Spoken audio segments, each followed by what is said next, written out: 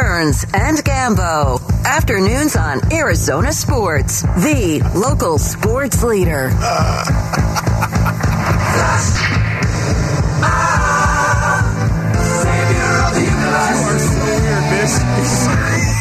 You're so weird. I love you.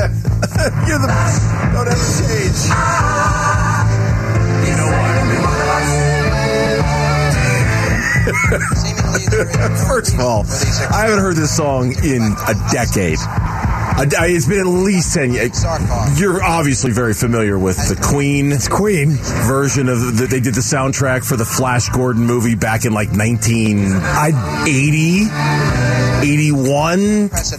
It was. I think I only know that's the soundtrack from Flash Gordon from the Ted movies.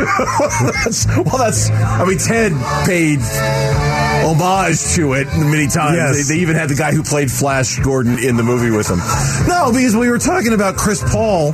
We were talking about Chris Paul during show prep and the third quarter he had last night in the game against the Wizards and whether that was a flash of the old Chris Paul.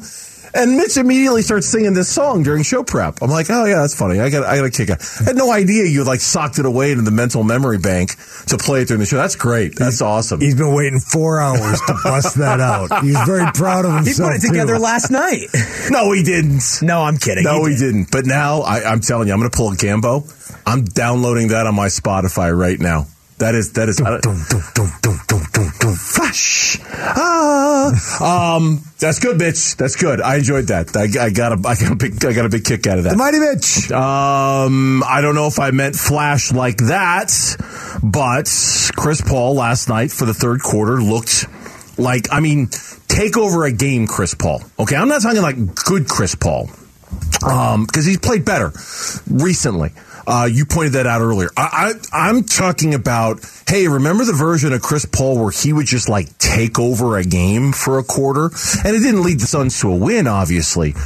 But I kind of feel like that was almost the first time this whole season we've seen take over a game Chris Paul. The first 24 points they scored in the third quarter of that game, he assisted or scored on 20 of them. That's like vintage Suns Chris Paul, right? That's the stuff we just haven't seen so far this season out of Chris. Agree? Disagree? Oh, absolutely.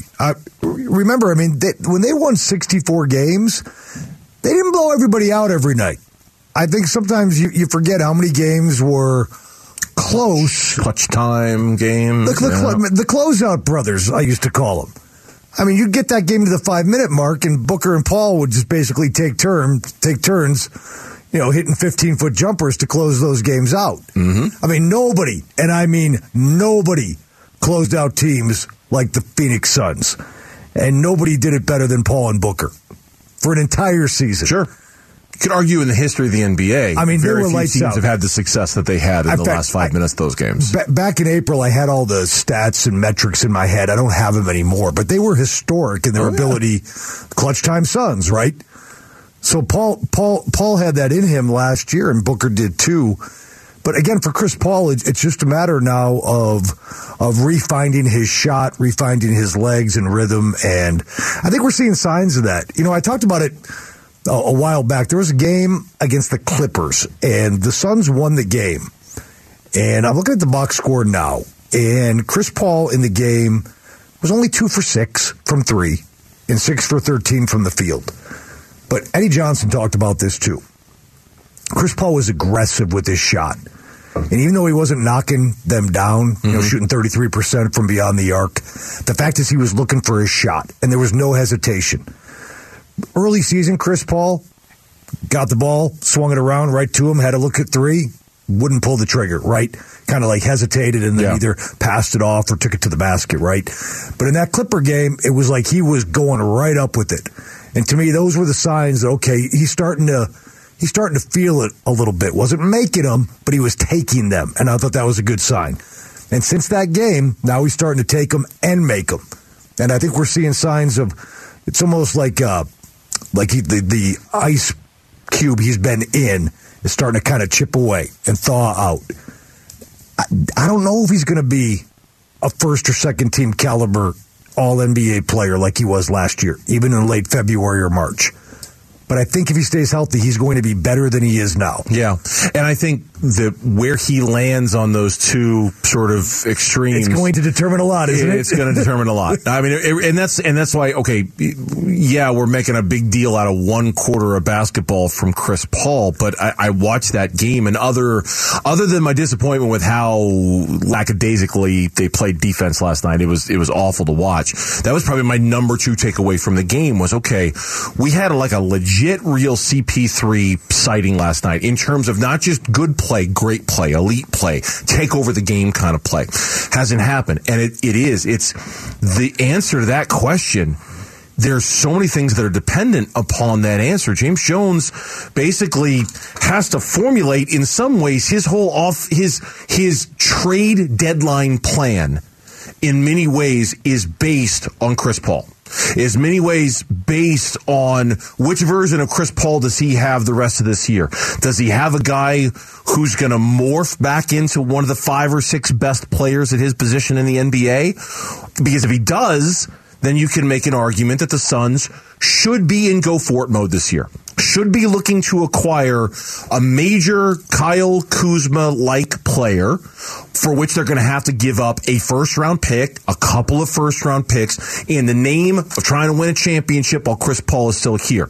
That's if Chris Paul is capable of being that guy again. If he's not capable of being that guy again, James Jones might be better off just holding on to those first-round picks and saving them for the next superstar that he could acquire in a year or so. Because if Chris... But the timeline doesn't match up, though. You're not going to know about Chris until probably February or March, and the trade deadline is February 9th. That's the problem. So you're going to have to kind of go into it. You're going to go into it. You can't guess, though. You can't...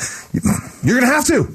Then guess if you're going to pay Chris Paul all that money, guess on the side of him being back and playing at a high level. Otherwise, what are we doing? Because it is going to require guessing at some point. You're guessing because you don't have book. You're guessing because you're still probably 2 weeks away from Cam Johnson, maybe more. You're guessing because you're not going to get a complete view of your roster at all until the trade deadline. But he's here and you're paying him. I mean, you might as well guess on the side of him being back. Otherwise, you're half in. Right, we're going to pay him all this money, but we don't believe he's going to deliver. So we're not going to make a move. We're not going to mortgage the future for a Kuzma. I don't understand that philosophy. Not you. Yeah, no. Like if that was the thinking, I don't understand that. If you got him and he's here, he's also here next year technically. But if you got him, sure, he could walk away too. Sure. But if you got him, then believe he's going to get back to a high enough level that Chris Paul can be a influential, high-end NBA player and factor in a championship caliber run in the postseason. To me, I think if you've invested in him, and you've invested in Ayton now too, go for it. Go for it. I mean, otherwise, why'd you sign him? You got to go for it. And right now, you don't have enough. You don't have enough. No, you don't. No, the Pelicans would run that team off the floor as currently constructed. There's no doubt. So would the Grizzlies, actually, no matter what happened the other night. Mm-hmm.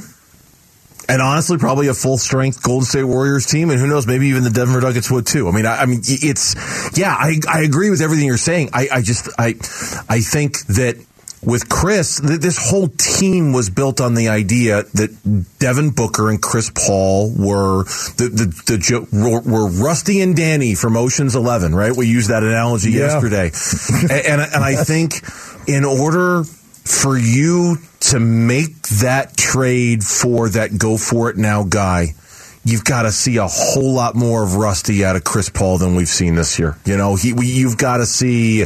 I don't think. Let's put it this way. I don't think he's ever going to get back to an all-NBA third team level like he was last year. I don't think he's going to get within a country mile of that.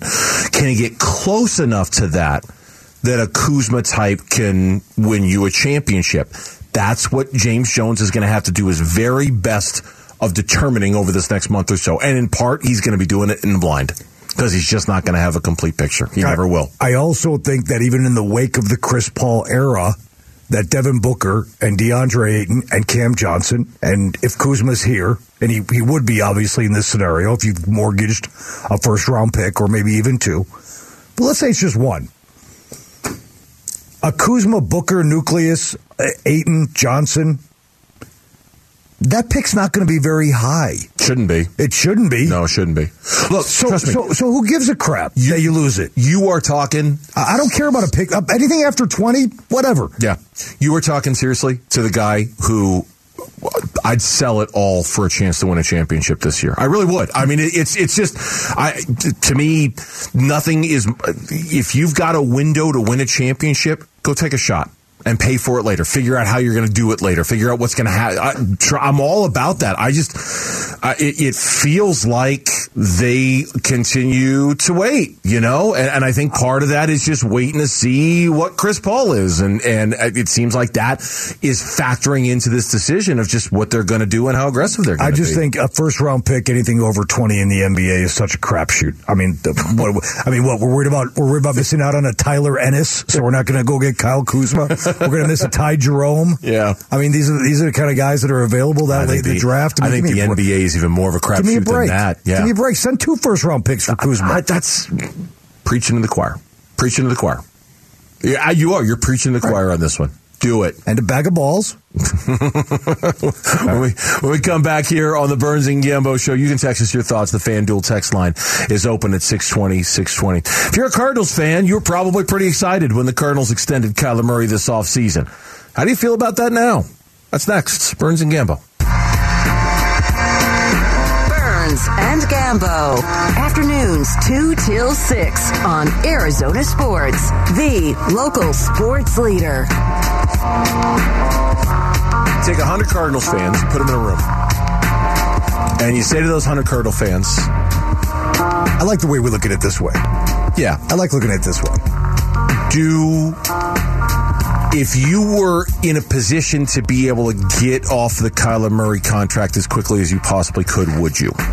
And you ask those 100 Cardinal fans that question. Look, I know how you would answer the question because we talked about this earlier. I know how I would answer the question.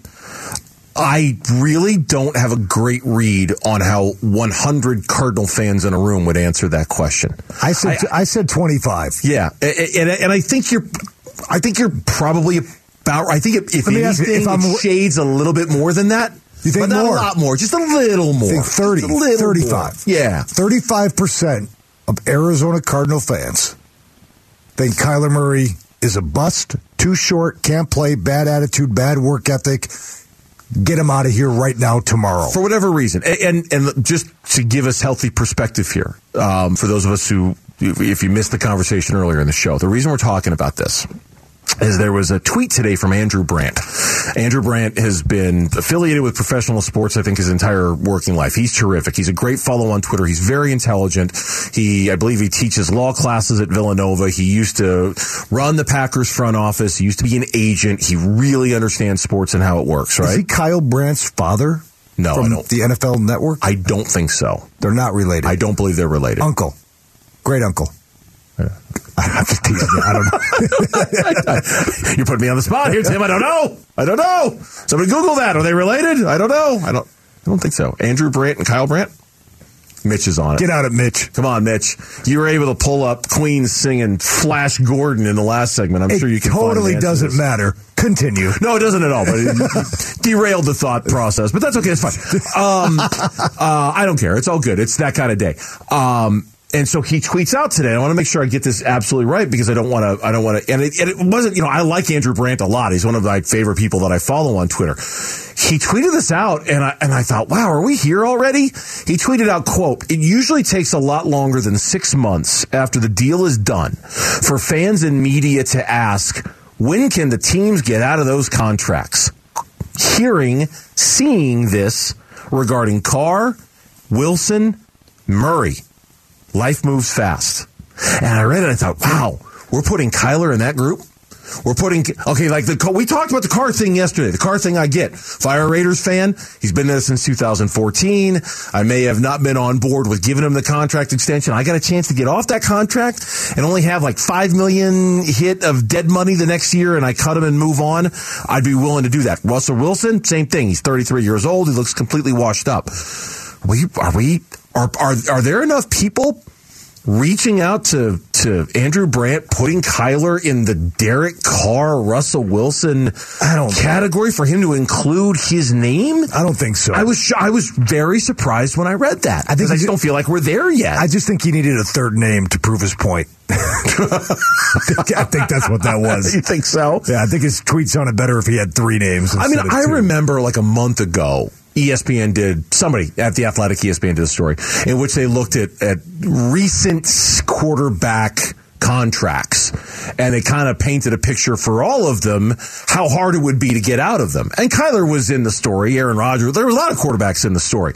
And they painted this picture like it's financially almost impossible to get out of this deal for the next 2 years. I mean, it's just a ridiculous amount of dead cap money, all of it.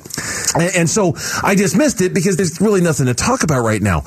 But I was just very surprised to see Andrew Brandt put Kyler in a conversation that includes Derek Carr and Russell Wilson as quarterback contracts you want to get out of. Yeah, well, they should have left the homework clause in there. They could have gotten out of it that way.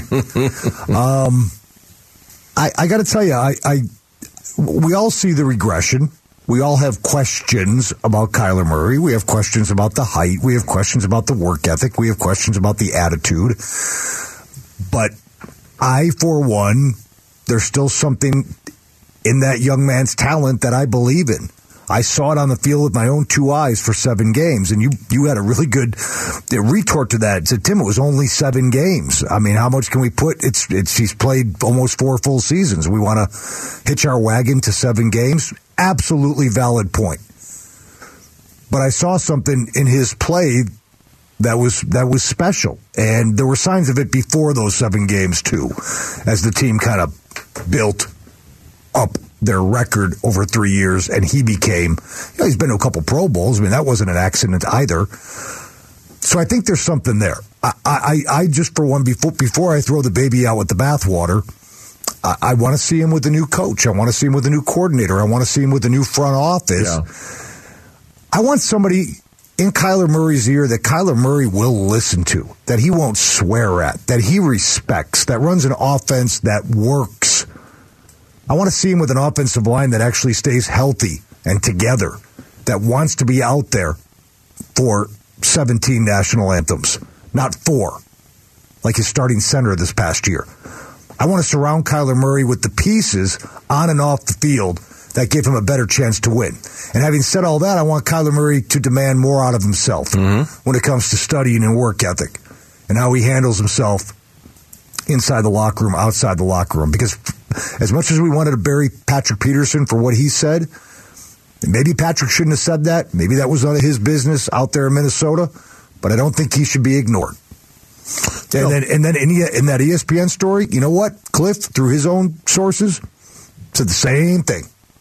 Kyler Murray's attitude is rubbing off on his teammates the wrong way. Yeah. So a lot of that needs to change. I'd forgotten about that part of the story, but yeah, there was that. Yes, there was. The fatigue of the negative attitude. Yes. The suggestion that there was fatigue with the negative attitude. So Patrick Peterson can say it, and Cardinal fans can want to bury Patrick Peterson, but there's Cliff Kingsbury having the same exact concerns about the way Kyler carries himself. And it was, of course, you were filling in for Gambo when all of that went down, and as we talked about many times, it was the way Patrick Peterson went about it that I think pissed a lot of people off, but there were certainly shades of truth to what he was saying. It was just how he said it that really made everybody mad. No, look, I think before we can include Kyler in a conversation like that, in full disclosure, if I were a Raiders fan, I'd be ready to move on from Derek Carr, and if I were a Broncos fan, I would certainly be thinking, oh my God, how the hell do we get out of this deal?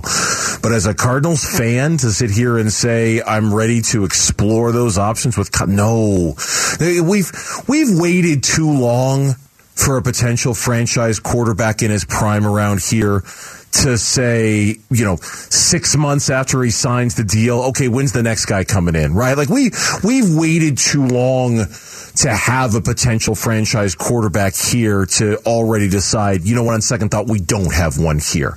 What you have to do is you have to find that guy within that organization who will reach the very best version of Kyler Murray, who will make Kyler Murray want to be the very best version of himself. And that has not happened. I mean, it's happened maybe in spurts, and certainly for that 7-game stretch you talk about last year, it happened. But it's obvious that with the regression, there has to be some sort of a reset with the mechanism when it comes to Kyler Murray and what's going on around Kyler Murray. And you just can't reach any conclusions until that happens. I don't think you can. I think it would be a very side but yet important benefit of hiring Sean Payton. And I'll tell you why. Not only is he a great football coach that can win you a Super Bowl, I think Sean Payton would get Kyler Murray's attention. I think Kyler Murray needs a head coach that he's going to respect, that he's going to listen to, that he's going to believe in, and say to himself, okay, I know this guy knows what he's talking about. If I do what he tells me, I can win a Super Bowl. I'm going to fall in line. I'm not just going to do whatever the hell I want to do because Sean Payton's here. I'm going to listen to him. I'm going to become a better player. I'm going to become a better teammate, and we're going to win some football games. Real quick, it's a little bit like when young Kobe Bryant finally had Phil Jackson as his coach. And I've talked about this before. Kobe Bryant was a wild stallion and an awful teammate and was not harnessed as a basketball player. And he was doing whatever the hell he wanted to do there in the late 90s. Finally, they got Phil Jackson in there. And it's like, whoa, that's Phil Jackson. Yeah. All right, this guy coached Michael Jordan. This guy's got 6 rings. I'm going to listen to him. And, Shaq was a little like that, too. Like, we got Phil here. We got Phil here? Yeah. Like, all of a sudden, Kobe's like, shape up, right? Phil, okay. This guy, Coach Michael, won 6 titles. Yeah. I'm going to listen to what he says and what happened. The rest is history. Title after title after title. So a little bit like that, to kind of control a young man with immense talent who may not have the right attitude or mental framework around that talent.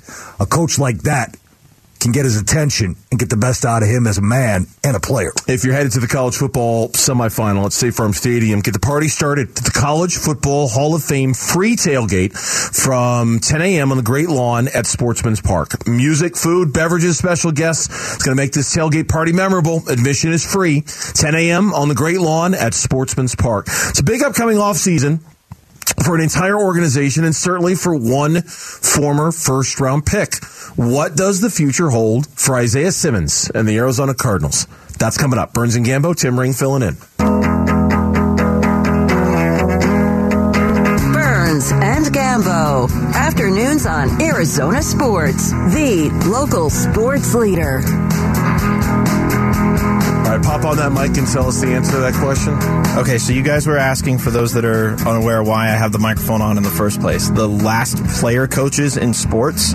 Yes. So I'm seeing from Wikipedia for NBA, Dave Cowens with the Celtics from 78 to 79, and then, as Eric said earlier, Pete Rose was the last one in Major League Baseball. Been a while. It's been a minute, as the kids would say. Apparently, in 2020, remember when the Broncos had no quarterbacks for that game because of the COVID restrictions? Yeah. They tried to get one of their assistant coaches to play quarterback in that game, and they were denied. Vaguely remember that. You're a Broncos fan. You would... Was that on the I blocked that out of my memory, so of course I don't remember I vaguely remember them trying that. How do we even get on the conversation about player coach? I don't know. The Cardinals have had a few. Jimmy Conzelman was a player coach in the 20s and 30s. Ernie Nevers was. Tom Landry was a player coach or player defensive coordinator for the Giants. Ditko was, right? Wasn't he a player coach? I don't think Ditka was. I could have sworn he was a player coach at some point, but I could be. You would know more about Ditka than I would be. Martin Prado, remember him from the D-backs? He did it for one day in 2016 at the end of the season for the Marlins. Get out, really? Yep. He started himself at third base and then pulled himself out after 3 innings. Martin Prado. What coach was he? Final game. He was the player manager. He was the manager of the Marlins for one game? For one game. Actually, I remember Anthony Rizzo did this last year with the Yankees. What, for one They were game? already in, so I guess Boone took a day off and let Rizzo do it. Yeah, I mean, that doesn't really count. Like, he wasn't the manager. But I don't remember that, and I don't remember Martin Prado doing it, and I certainly don't remember Anthony Rizzo doing it. Wow, He even did all the Boone mannerisms, too. It was eerie. It was eerie. Wow, so in addition to going down that rabbit hole today, the last time there was a player coach, player manager, we went down the rabbit hole of trying to figure out if Andrew Brandt and Kyle Brandt are related. And then we looped in Gil Brandt into the conversation as well. Grandfather, father, son. Doesn't sound like any of them are related to each other at all, but then I'm on Kyle Brandt's Wikipedia page. Man, that dude's, he's had a very impressive, interesting, eclectic career, to say the least. Like, he's all over the place. He was on Days of Our Lives for 3 years. He does a great job on Good Morning Football. He's all over Bill Simmons, a lot of stuff, yes. Ringer podcast. He's done a lot of stuff. So we've gone down some rabbit holes today, and now it's time to go down another one here on the Burns and Gambo show. This is Vance Joseph earlier today. Buda Baker, we know he fractured his shoulder in the last game this past week, and he's out for the rest of the season. What does Vance Joseph do without Buda Baker? I'll play the answer. Well, for Buda, he's had a great year, so his part has been, completed. I told him, so, moving forward, just to play some young guys and, watch, other guys play safety. It's going to be fun for me to watch and evaluate for next year. But, Buda's had a great year, and, he's obviously banged up. And if he could play, he would play, but he has obviously got about 3 months of healing, but he should be fine moving forward. So who replaces Buda for these last two games? Well, right now it's a combination of Isaiah and Banjo. We got to move some guys around just to get the best 11 guys on the field. We're down Ham, maybe. We're down Marco, maybe. So we've got to move some guys around and get the best 11 on the field. Okay, so first of all, credit where credit's due, and it's got to be said, Buda Baker, incredible, unbelievable. I didn't watch Hard Knocks last night. You did, but apparently they documented when it was that he actually hurt himself in that game last night, and so he played through it, continued to make tackles, continued to play, but now he's got the fracture in his shoulder and he's out for the season. I didn't really want to have a conversation about Buda. I wanted to have a conversation about Isaiah Simmons, though. Yeah. The year's almost done. I don't know if there was a player we talked about more at the beginning of the season than Isaiah Simmons. I don't know if there's a player we talked about more during training camp than Isaiah Simmons. We're at the end. Now, there's 2 games left. What conclusions can we draw about Isaiah Simmons? That there's no conclusion yet on where his best position is, and it's extremely frustrating. And you saw the graphic they put up the other night about how the percentage time he's played slot corner has gone up and up and up and up. Yep.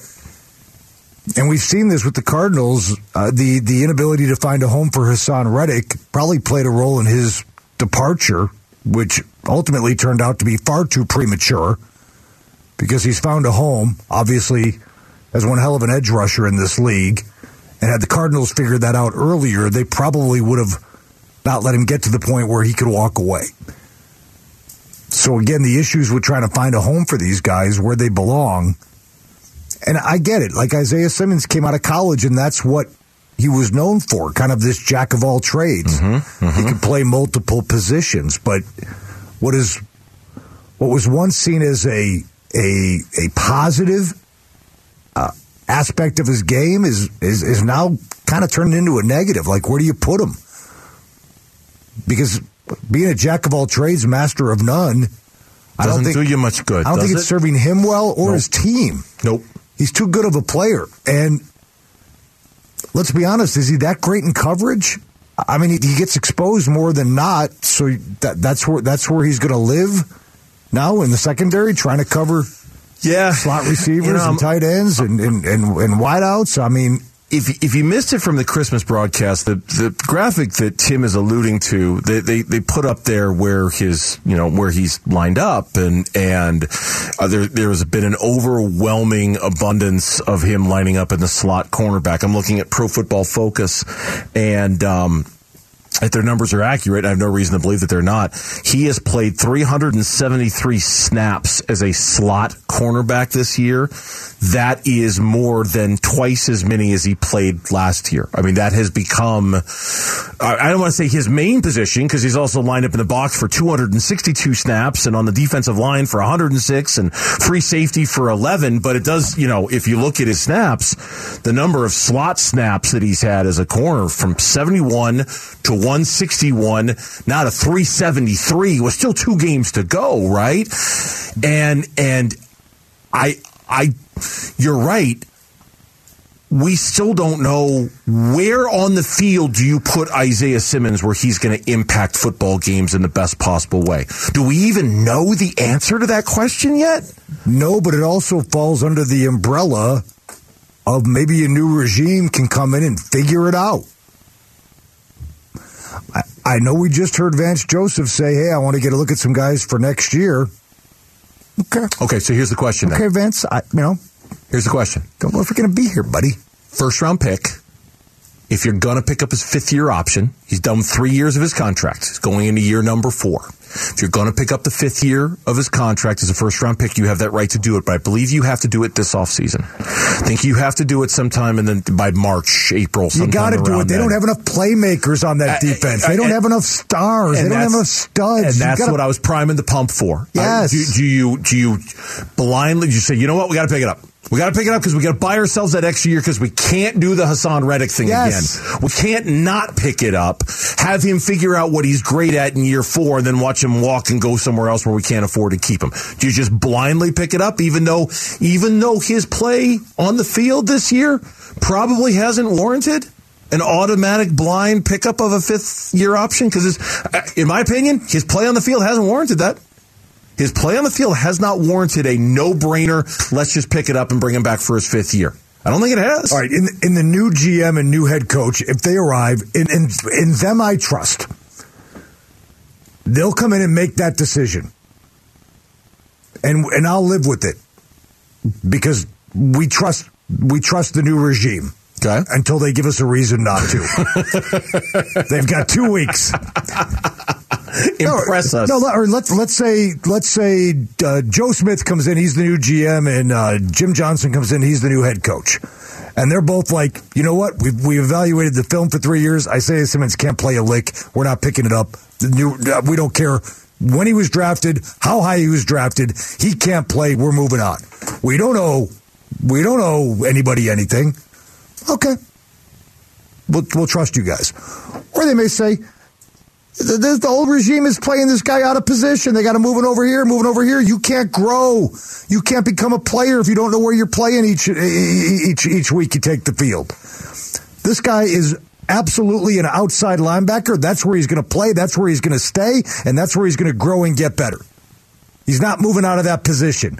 We don't know what the hell these guys were doing the last 3 years. I'd love to hear that coming out of their mouths, too. You'd love to hear them push the old regime under the bus on their way into town. Look, but there's precedent that these guys don't know where to play guys. Hassan Reddick. Well, and there's precedent in drafting. And I'll give them credit for this. Zaven Collins appears like that's on the path to working, okay? Like, Hassan Reddick didn't work fast enough. Isaiah Simmons might not be working fast enough. Year 2 of Zaven Collins, I feel pretty good about what they did with Zaven Collins. He still makes mistakes out there, but I see him out there, and it looks like he's a good functional piece moving forward, and I'm happy with him. But too often, this regime would do that with these unicorn-like guys, the Hassan Reddicks, the Deone Buchanans, the Isaiah Simmons. Oh, he can do this. Oh, he can do that. Oh, he can play here. Oh, he can play there. Yeah. But he was never really elite at anything until with Hassan Reddick, almost by accident, they discovered that what he is in fact elite at is as an outside pass rusher, that he's not too small to handle the position. And once they let him do that, he was great. But by then, it was too late. They didn't pick up his 5th-year option. He walked, and now he's making a mint playing for the Philadelphia Eagles, and they just can't repeat that with Isaiah Simmons. I think the new regime has to blindly pick up that 5th-year option, if for no other reason, to buy themselves another year to make sure they don't repeat the same mistake they did with Hassan Reddick. Even though I don't think Simmons' play has warranted it. I agree. I agree because of what I said earlier. They are void of playmakers and athletes on that defense. They got to try to fix Simmons so he can be one of those guys. But you're right about Vance. It's funny hearing. It's not funny. It's curious always hearing coaches talking about, guys that they need to take a look at for next year, right, when everybody knows that we have no idea what next year is going to look like. Right. Oh, okay. No idea. Okay, Vince. When we come back, two guys could shake up the quarterback market this offseason. It's always shaky. But all eyes are on Vegas. Who's coming? Who's going? And where? Next, Burns and Gambo. Arizona Sports, the local sports leader. Burns and Gambo, what's on tonight? What is on tonight? Coyotes hockey is on tonight. In fact, I saw a tweet from, you're a Chicago guy. You'll enjoy this, I think. At least one element of this. I'm looking at the Twitter account of Craig Morgan. He covers the Coyotes for PHNX Sports.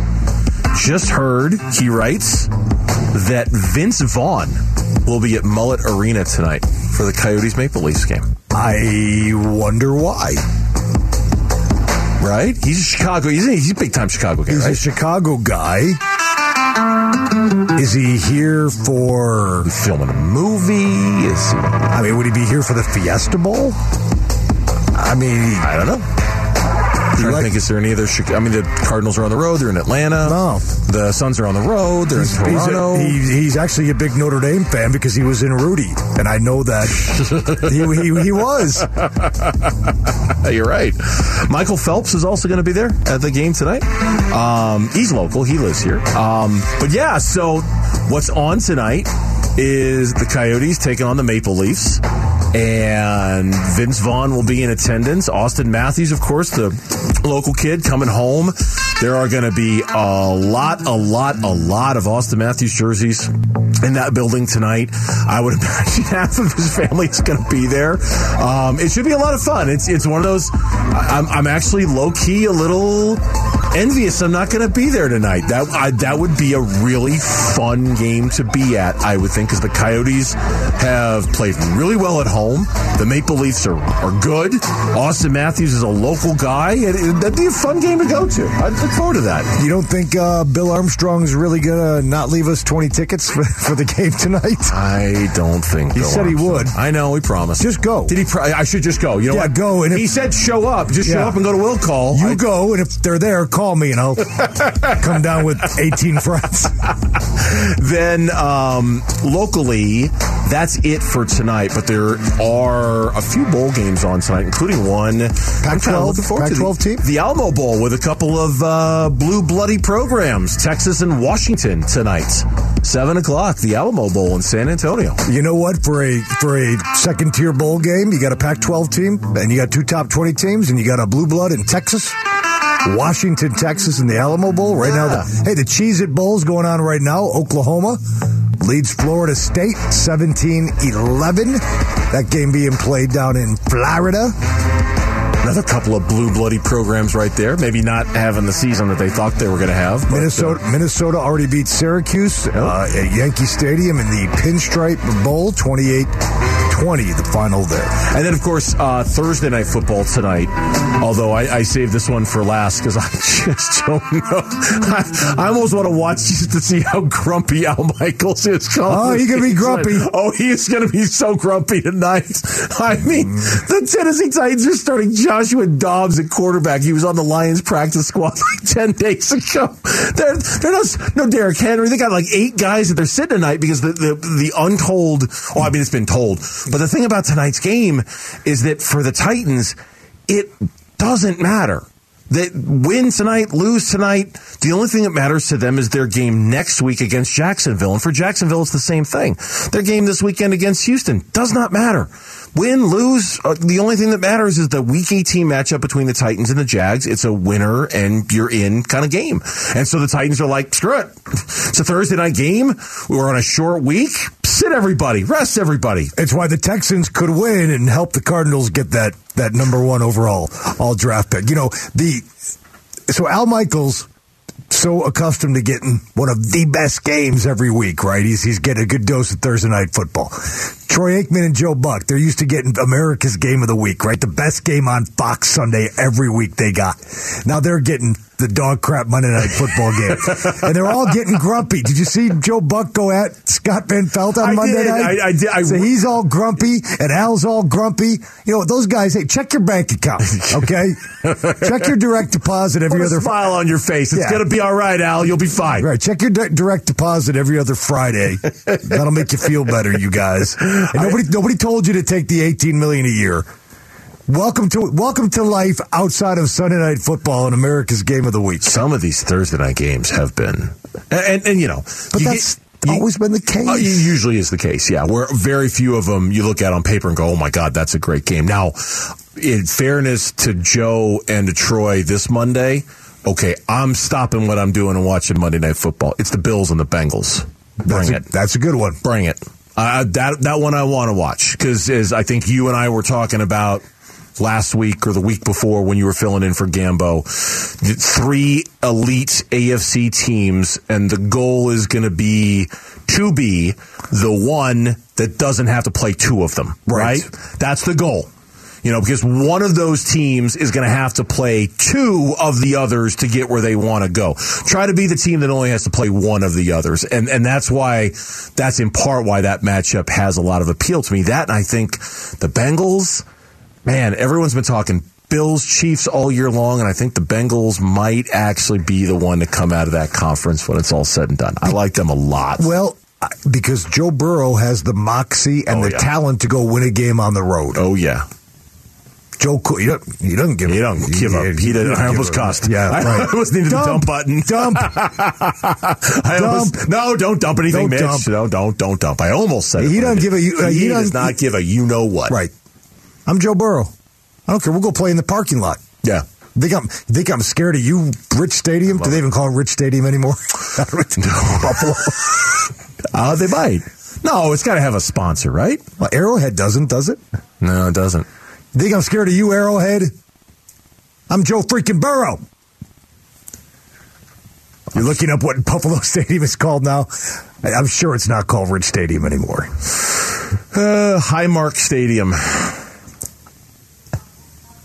I was today years old when I heard Highmark Stadium for the first time in my home of the. It opened in 1973 as Rich Stadium. God, Wikipedia is so great. Did you have any idea it was Highmark Stadium until right now? No. Mitch, had you ever heard it called Highmark Stadium? No, it was. It was New Era Field for a while. It was just Bills Stadium in 2020, and then I guess Highmark came in and paid the big bucks to name the place. So. It's always going to be Rich Stadium. Damn right. In Orchard Park. You're damn right it is. My brothers. Yeah. Well, do you think Wolfley would have known it was Highmark Stadium? No. And even if he did, he wouldn't call it. He would call it Rich Stadium. He wouldn't admit to knowing it was Highmark Stadium. He never would cop to that. He would never say such a thing. So, yeah, there's some stuff on tonight. There's some stuff to watch tonight. Thursday Night Football might be down the list a little bit. And then, of course, tomorrow we'll be back, but separately. Tim will be filling in on the morning show for Vince. I'll be back in the afternoons at 2 o'clock, I should say. Kellen Olson will be filling in. And we're not done yet. We've actually got Bonus Burns and Gambo coming up here in a minute or two. We'll take you right up until 6:30 with that Coyotes game. Just real quick, the thing that we were going to talk about this segment, and then we just started talking about everything else but, is this rumor that Tom Brady, now that Derek Carr is not the quarterback of the Raiders and has been sent home by the team, that target numero uno for the Raiders might be Tom Brady to be the quarterback there next year. Well, there's certainly the Josh McDaniels tie, and I guess, and what I said earlier, I believe with Tom Brady, you never know. When he left New England in 2019, I would have never thought he'd end up with the Tampa Bay Buccaneers. There was no connection to Tampa. None. I mean, you could try to connect the dots to other places. I mean, Mike Vrabel, that was thought of, and obviously San Francisco's always hanging around out there. But for Brady, to me, if he's going to play 1 or 2 more years, maybe even 1, I would assume he's going to want to go to a place that he thinks can win a Super Bowl. Do the Raiders really check that box? I mean, he may love McDaniels. He may love the idea of playing in a place that doesn't really get all that cold again, and Las Vegas might have some appeal as a place to live. Now that he's single, especially, right? Woohoo, Vegas. Vegas, baby. Something tells me Tom Brady will do all right no matter what city he's living in. Something tells me Tom Brady doesn't need to go to Vegas to enjoy being single. Yeah. Just a guess. I look at the Sanford, unless the 49ers win a Super Bowl with the quarterback they have right now, I just look at that as the perfect marriage for a guy like Brady and a team like the 49ers, if they fall short this year, looking for that final piece. Yeah, but that criteria that you laid out, though, about the Raiders, I think the same thing could have been said about, to your point, the Bucs 3 years ago. I mean, nobody thought the Bucs were a quarterback away from being a Super Bowl champion, and yet he chose them anyway, right? Like it's not like he used that criteria to choose Tampa Bay. Right. I'm Tom Brady. I'll make you a Super Bowl champion, and he did.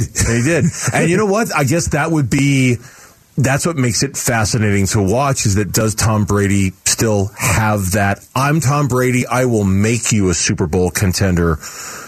Does he have that tool in his tool belt, or is that gone? I suspect that's gone. I think he had it a couple years ago when he joined Tampa Bay. I don't think he has it now. The way he missed Julio Jones in the end zone on Christmas night, those throws have, but Bernsey, those throws have happened a lot this year. Yeah. Oh, yeah, there was... It's like, what the hell's going on? There was one, little 4-yard pass to Russell Gage that Collinsworth during the broadcast was like, I don't know, folks. I don't know how you explain how he how did he misthrow that ball, Maybe he just walks away. Maybe. I don't know. I've got a bet with Gambo that he does, and I'm regretting it. I have a feeling he's not walking away now. When I made that bet, I have a feeling he's not walking away now. I don't know. I just don't know if he wants to go out the way this season is going to end for him, unless they go through some kind of run in the playoffs that shocks the hell out of everybody. When we come back on the Burns and Gambo show, bonus Burns and Gambo taking you right up until 6:30. Burns and Gambo. Afternoons on Arizona Sports, the local sports leader. On with you until 6:30. We've got bonus Burns and Gambo today, as we've got the Coyotes coming up at 7 o'clock from Mullet Arena. They're taking on the Toronto Maple Leafs. So we take you right up until the pregame coverage at the bottom of this hour. 6:30 is when we're off the air today. And since it's, they're 5-1-1 at home in December at Mullet Arena. They've played very, very well there. And they've notched over the course of the season some very surprising wins so far this year. Certainly the one they just had a couple days ago against the Colorado Avalanche, the defending Stanley Cup champs, certainly qualifies as that. We thought it best to spend a couple minutes talking about the Coyotes as they're getting ready to take on the Maple Leafs. And so joining us right now from Arizona Sports, from the Coyotes, our own Luke Lipinski, who joins us here on the Burns and Gambo show, co-host of the Wolf and Luke show from 10 until 2 every day. He's down there at Mullet Arena right now. Luke, what's going on, man? How we doing? I'm good. How you guys doing? Good, very good. I would imagine they're in a building that I'm sure there's a lot of Austin Matthews fans. I would imagine this is going to be a pretty electric atmosphere tonight. Yeah, it's always good when Toronto gets here. All these games so far at Mullet Arena have been good this year, and they played well here, so that obviously helps too. So yeah, expecting a pretty good atmosphere here tonight. It's already pretty loud. What, from your perspective, I'm looking at a tweet from you yesterday, day before. Already the Coyotes have beaten Colorado. Already they've beaten Boston, Carolina, Florida, Buffalo, Washington, some of the best teams in the league, some of the best players in the league. From your perspective, how, why, what's the formula? What's allowed them to do this? I mean, they've tried to carve out this identity of just being a team that'll outwork you. And we talked to the head coach, Andre Tourigny, on Wednesday, and he said the biggest thing, he felt like they worked last year. The biggest difference in last year and this year is now they've done it together for a year and a half. And so they have that team chemistry. And some of those teams, maybe you sneak up on them, but like Colorado in particular, they beat them 3 times in a row. So I don't think they're sneaking up on Colorado. Same thing with Toronto. They beat them 3 times in a row if they can beat them again tonight. Boston, best record in the league. Carolina, second best record. Florida had the best record last season. Let's talk about Lawson Krause a little bit. We had him on the show yesterday. 14 goals in 32 games. He's on a real good pace for the season. In terms of justifying that contract that I know a lot of people had some questions about this offseason, how has his start kind of quieted some of those questions, Luke? Sorry, you're breaking up. It's a little bit loud, but I heard something about Lawson Krause. They like him just because he's somebody they can play up and down the lineup, which is not the easiest thing in the world to find. And he's just kind of become a leader on this team. So he's somebody that can play physical, he can play fast, he can do a little bit of everything. And when you're a team that's in a rebuild, you need guys like that. Yeah. All right, I get the impression it's very loud down there, so we're going to let Luke go so he can go cover the game. Luke, we appreciate the time. All right, man? Thanks. All right, thanks, Reggie. Yeah, you got it. Yeah, I got the impression from Luke. Normally, he's more than happy to talk about the Coyotes, Mitch. I got the impression from Luke that it was a little difficult, which is good. That's great. It's a tiny arena. The acoustics are very, very effective there. Yes. Yeah. Vince Vaughn reportedly is there.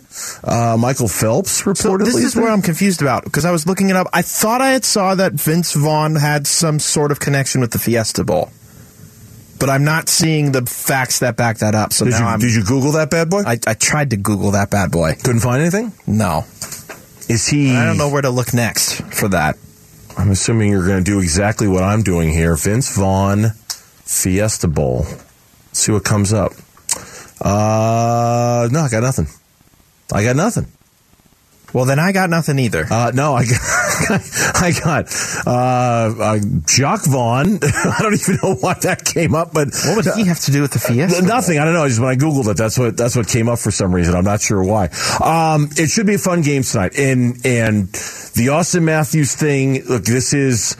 Look, I remember a couple of years ago, everybody trying to come up with these dream scenarios where the Coyotes could somehow get Austin Matthews here because it'd be like the perfect player in the perfect scenario. Obviously, that's not going to happen.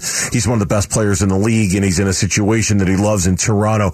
I think that element tonight is going to make it a lot of fun. I mean, you're talking about literally the shining example of how hockey has influenced a different generation here in town. Austin Matthews is the poster child for that, right? Coyotes hockey, growing up here, now becoming one of the best players in the NHL. He's going to have so many friends and family there. I think so many fans there. Just not only just because he's Austin Matthews, but because we do get a lot of Canadian visitors here this time of year. And I imagine, I would think that was a pretty tough ticket to get for a building that's only 4,700 strong. I would imagine not everybody was able to get into a game like that tonight. Well, because Austin probably bought up all the tickets for all the people who wanted to sit there. No, in reality, I agree, because the competitiveness of a game that is only a 5,000 seat arena, it definitely, one, increases the price, but two, you're definitely getting the value of that. First of all, have you been there yet? Been there, but not for a game. So I went there Tuesday. Okay. Because Colorado was there. Oh, that's right. You're a big Colorado fan, yeah. And the way that the arena is set up, it is very much like you're in a collegiate, multi-purpose arena.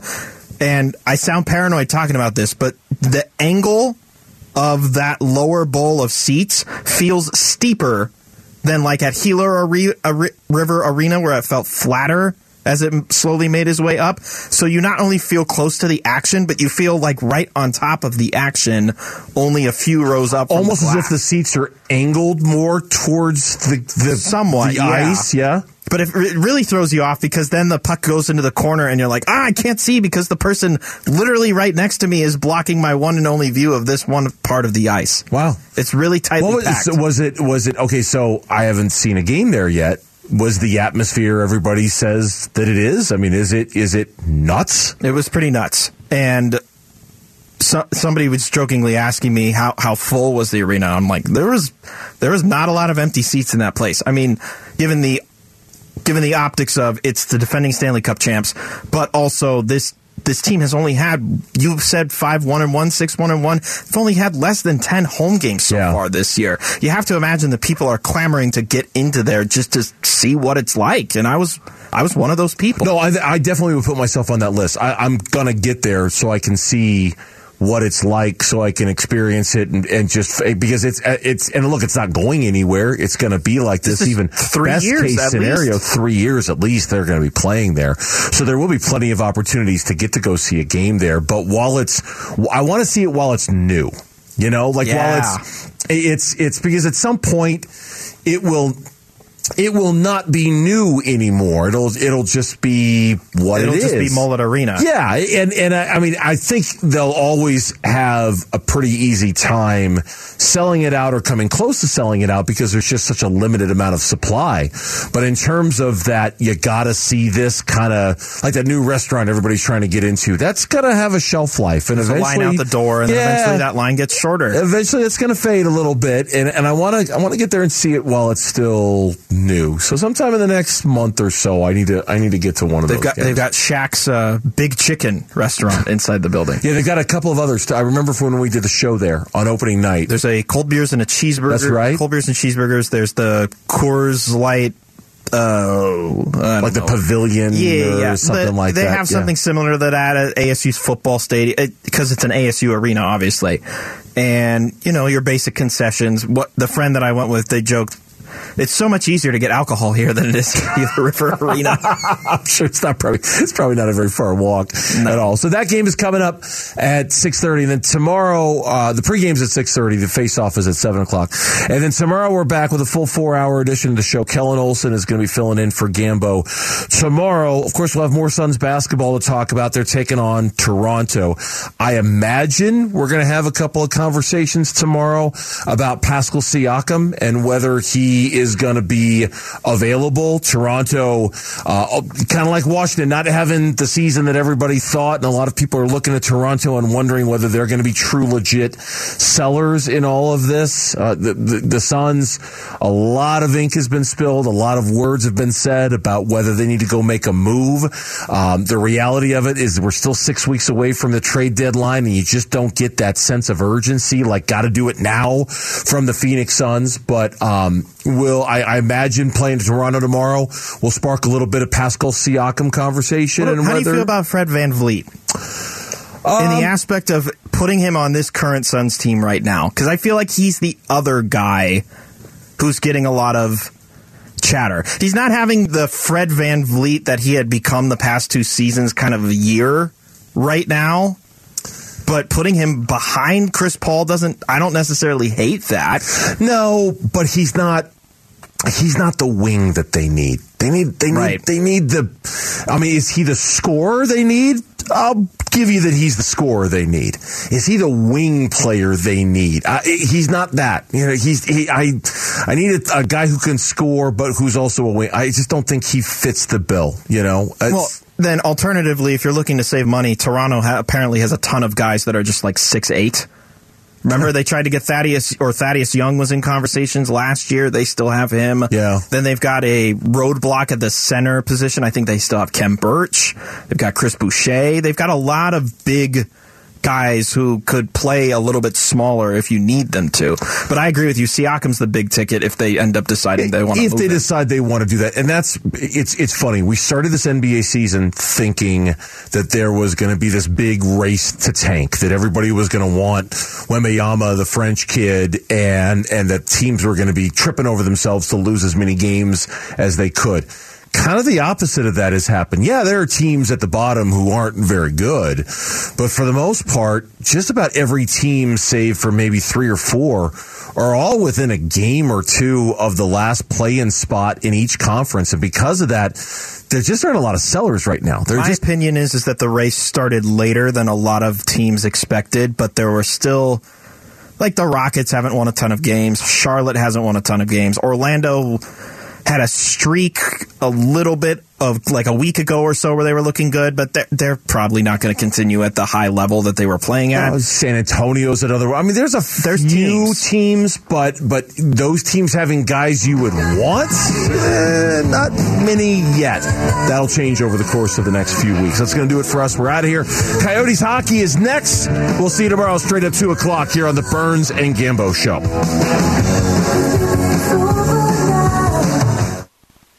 You're still here? It's over. Go home. Go.